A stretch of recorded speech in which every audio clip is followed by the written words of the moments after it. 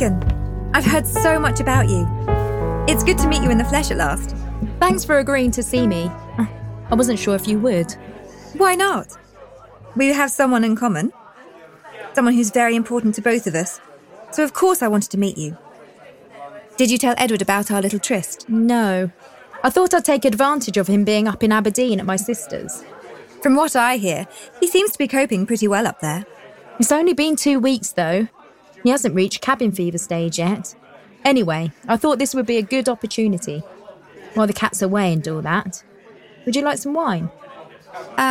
No, I'm good, thanks. So, is this the bit now where you tell me that I'm making a terrible mistake, I'm much too young for your dad, and that I've turned his head with my wicked wiles? I might, if I thought it would do any good. But it seems that he's dead set on you. The feeling's mutual. So, what do you want to do?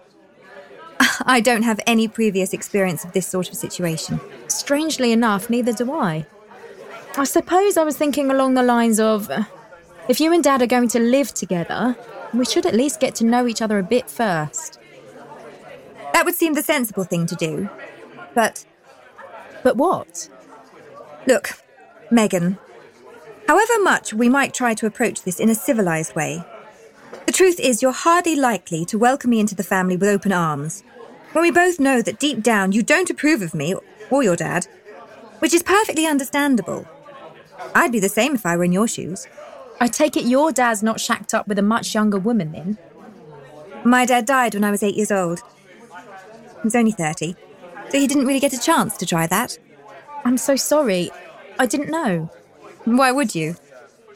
Well, Dad said you told each other all about your family circumstances, so I presumed he'd know about that. Yes, he does. But he hasn't seen fit to tell me. He's very discreet. I think also, knowing that you're a psychology graduate, he was anxious to avoid you jumping to the conclusion that I must be looking for a daddy substitute. Well, aren't you? I certainly don't see it like that. Your dad and I happened to meet. There was a mutual attraction, which we've both allowed to develop to the point where living together seems the logical next step. End of story. And they both live happily ever after. Or not in my dad's case, given that he'll soon be eligible for his bus pass. I'm all for saving fuel in the environment. Seriously, though, we feel that we have a good chance of enjoying some happiness together. So we're going to go for it. Sometimes you get a chance about the way life goes. Sometimes you don't. In the case of my dad, I didn't. In the case of your dad, I did. But aren't you even in the slightest bit worried about the age difference? I mean, it might not be so noticeable now, but what about in 10 years' time? You're both acting like moony-eyed teenagers. Losing my dad so early made me rather cynical about life. I had to develop a hard shell. I've already lived over 10 years longer than he did. So when I get to the end of another day, I treat it as a bonus. Oh, please. Not the glass half full baloney. No, quite the opposite. I'm always looking over my shoulder expecting the worst. My kids are always accusing me of being reckless. They've been indoctrinated by the health and safety culture so many people seem to worship nowadays. But I just think, well, if your number's up, filling in a risk assessment form isn't going to save you. I'll give you that. And as for those bloody buzzers in cars to warn you about putting your seatbelts on, oh, don't get me started. I've nearly taken a hammer to smash the dashboard before now. I know the feeling. How did your dad die? If you don't mind me asking. Car crash. Oh, God, that's terrible. Oh, what does it matter? How can you say that?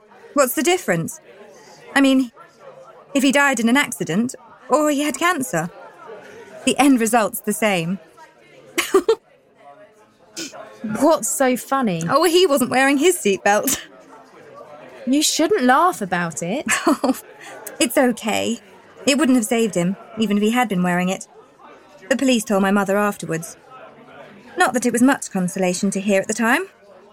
But ever since, it has given me a rather cavalier attitude towards my own personal safety. Surely that changed once you had kids of your own? Not really. In fact, it's a wonder Katie, my eldest daughter, survived infancy. I was a season ticket holder at A&E. What happened to her? Oh, the usual stuff. Saucepan stuck on her head, dried pea up her nostril, that sort of thing. She got hold of a torch bulb once and swallowed it. Oh, then there was a time I forgot to put the pushchair brake on, and it rolled down the hill with her in it while my back was turned. I was talking to a neighbour. That could have been nasty. Nowadays, I'd be pilloried by social services for abuse and neglect. But Katie's turned out fine. She has survived thus far because it's her karma. That's my philosophy. Sounds like your kids have survived in spite of you, rather than because of you. I don't lay any claims to being a supermum, but I get by, which is probably the best a parent can hope for. I suppose I must measure up rather badly compared to your mother. She was certainly very protective, but in a good way. I bet you had your arguments, though. I've certainly had my share with Katie, and there'll be more on the way with Jo as she hits the dreaded puberty. Exactly. And now you're adding my dad to that equation. He hasn't a clue about how to deal with teenage girls. It just sounds like a recipe for disaster, if you ask me. If you're expecting Love's young dream to survive that, you must be mad, or a masochist, or both. Very likely. But at least I'll have been in the thick of it, and not sitting on the sidelines watching and wondering. What do you mean? Look, Megan, I don't want to pick a fight with you, but you're coming across a bit like a sulky teenager yourself. You're what? About 10 years younger than me. You've got a decent job, but not exactly what you want to do, according to Edward. A relationship which, by your own admission, apparently is going nowhere. And overall, you seem to look at life with a rather jaundiced eye. With good reason. The last thing I want to do is preach. But what I'm getting at is, maybe the focus of your attention should be on yourself and what you want from your own life, rather than being so negative about mine and your dad's. Can't you find it in your heart to be happy for him? Maybe. If he'd show more concern for my happiness. He's always talked to me about you in the most loving terms. All I got was pressure to do well at school and then get into Oxbridge, fulfil his dreams. But I didn't come up to the mark. And then, of course, when I got pregnant, has he washed that choice piece of dirty family linen before you? Yes, he did mention it. But he doesn't blame you. It's that teacher who he still bears the brunt of his wrath. Whatever. He just believes what he wants to believe. About everything, really. That's not the Edward I've come to know and love. Beneath that self-confident front he puts on, I think he's rather vulnerable. Dad? Vulnerable? He's got the hide of an elephant. We'll just have to agree to differ on that one. I don't see how you can take it all so lightly. You're planning to set up home with a man nearly 20 years older who has a pretty dodgy track record when it comes to relationships. And you just sit there, calm as you please. God, the only worst thing I could think of is if he got you pregnant. Now that really would be the absolute pits. Funny you should say that. Oh no, I don't believe this. Afraid so. Yes, it has come as a shock to us. And no, we haven't yet decided what to do about the situation. We've both agreed not to go into knee-jerk reaction mode. It would be helpful if you could avoid that too. But I realise it's probably asking a lot. Damn right it is. You're up the duff and I'm supposed to do what? Get the bunting out and toast the expectant mother? Your dad did have a part to play in this as well, you know. And he'll be getting a piece of my mind when I next speak to him. Oh, yes. The words stones, glass houses and throw come to mind here? There's a difference. I was only 18. You're both mature adults, supposedly. You were still old enough to know what you were doing and what the possible consequences might be. But you got carried away by passion and lust. Now, I know you won't want to hear this because it's your own father who's involved, but passion and lust don't necessarily disappear with age, thank God. Oh, I'd rather not think about it. Fine. But I get the feeling there's another agenda for you here, isn't there? What do you mean? Well, you're at that age when many women who've built up their careers start thinking about having children. If they're maternally minded, of course. So you've already been pregnant, but lost a baby. Under very unfortunate circumstances. Your biological clock's ticking away. And then you discover that your aged dad's impregnated a younger woman. That would be bad enough. But when the woman in question is over 40, that must be difficult for you. You missed your calling. You should have been a relationship counsellor. Or better still, why don't you go on Mastermind? Chosen specialist subject, psychobabble. To quote your favourite play, the lady doth protest too much, methinks. You may know some things about me, thanks to my dad, but don't presume that you know me as a person. There's a lot he hasn't got the faintest clue about, because for most of my formative years, he just wasn't there.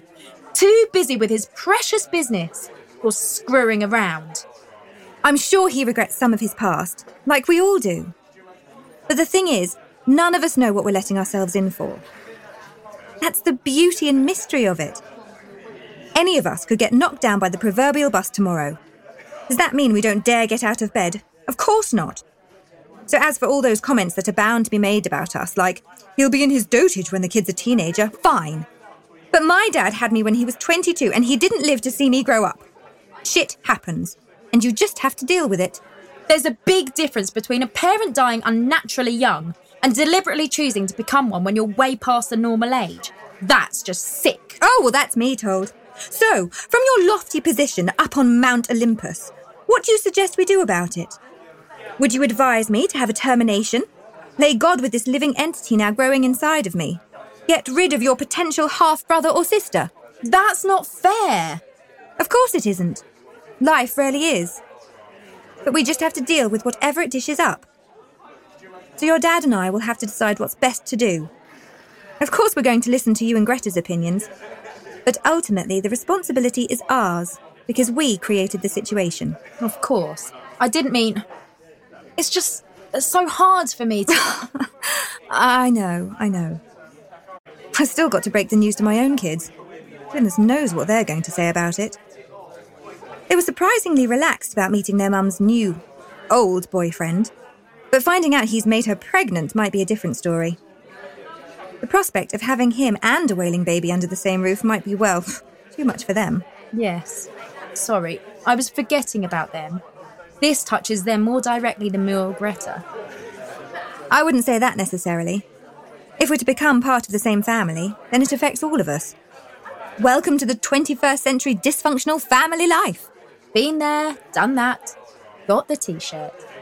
Yes, I suppose most of us have these days. So, Megan, where do we stand? Are we good? The jury's still out. You're certainly not what I expected. I'll take that as a compliment. I have to go. Sorry. It's been good to meet you, Megan.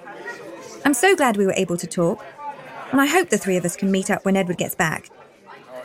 And don't worry, your dad will be quite safe with me. Oh, I nearly forgot. You're not supposed to know about the bun in the oven yet. The plan was for Edward to contact you via Skype from Aberdeen and break the news to you and Greta at the same time. So unless you can put on a good act and pretend you don't already know, I'm going to get it in the neck for being a blabbermouth when his nibs returns. But I can cope with that. Okay then, well, bye. Come on, Greta. Pick up. Why are you never there when I need you?